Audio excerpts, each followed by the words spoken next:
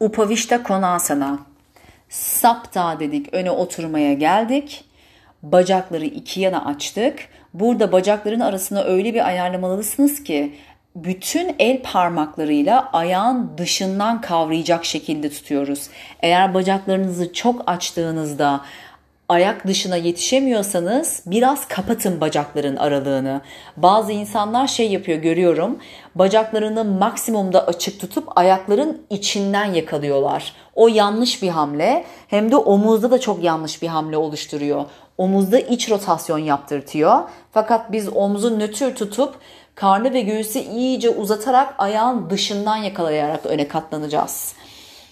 Pozisyona yerleştik. Ayakların dış kenarını yakaladık. Karın uzun. Ashtao, nefesini ver. Öne iyice uzayarak katlan. 5 nefes kal. Bir sonraki asana ile devam ediyoruz 5 nefes sonra.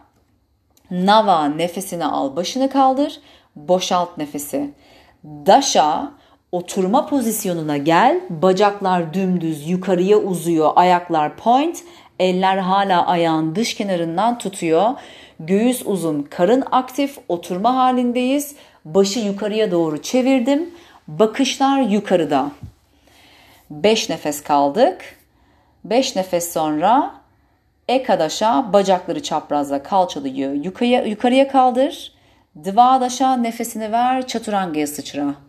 Trayodaşa, nefesini al, göğsünü aç, yukarıya bakan köpek.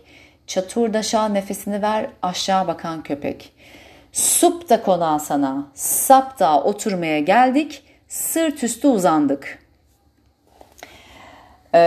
Ashtao, bu nefesi alırken bacakları arkaya alıyoruz. Ayaklar yere değecek kadar. Sonra yine iki yana açıyoruz. Bu sefer ayak baş parmaklarını yakaladık. 5 nefes oradayız. Karın aktif, Uddiyana bandı güçlü. Kalça yukarıya doğru uzuyor. Bacaklar dümdüz. 5 nefes sonra Nava, nefesini al, oturma pozisyonuna gel ve verirken öne katlan ve tamamen ilk pozisyona geliyoruz. Bacaklar yerde ve bütün gövdemle öne kapanmış vaziyetteyim. Tek nefes katlandım. Dasha, nefesini al, başını kaldır, boşalt nefesi. Ekadaşa, bacakları çaprazda, kalçayı yukarıya kaldır. Dvadaşa, çaturangaya sıçra. Trayodaşa, yukarıya bakan köpek. Çaturdaşa, aşağı bakan köpek. Upavistha Konasana serisi diyelim buna. Önce öne kapanarak yapıyoruz. İlkinde 5 nefes öne kapandığımızda Nasagre Dristi, buruna odaklanıyoruz. İkincisinde oturarak yaptığımızda, bakışları yukarıya çevirdiğimizde Urdhve Dristi, yukarıya, tavana bakıyoruz. Üçüncüsünde sırt üstü yaptığımızda yine Nasagre Dristi, buruna bakıyoruz.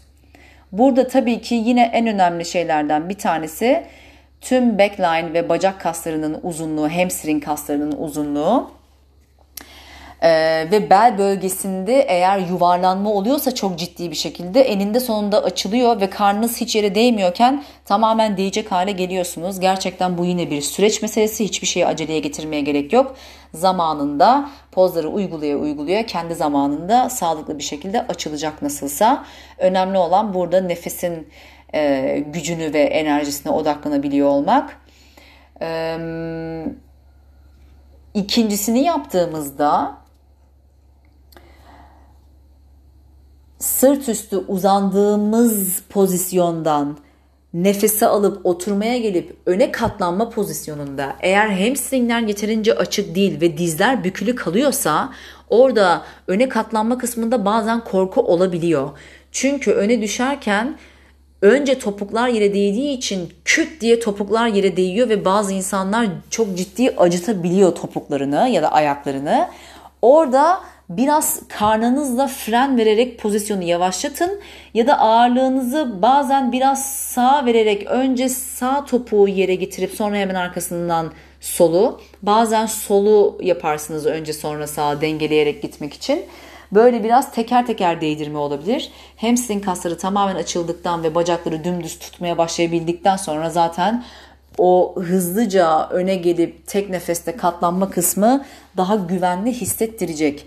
Burada bu pozları şey gibi düşünebiliriz. Ayaktaki pozlarda Prasarita Padottanasana serisinin yerdeki versiyonu ve açısı gibi.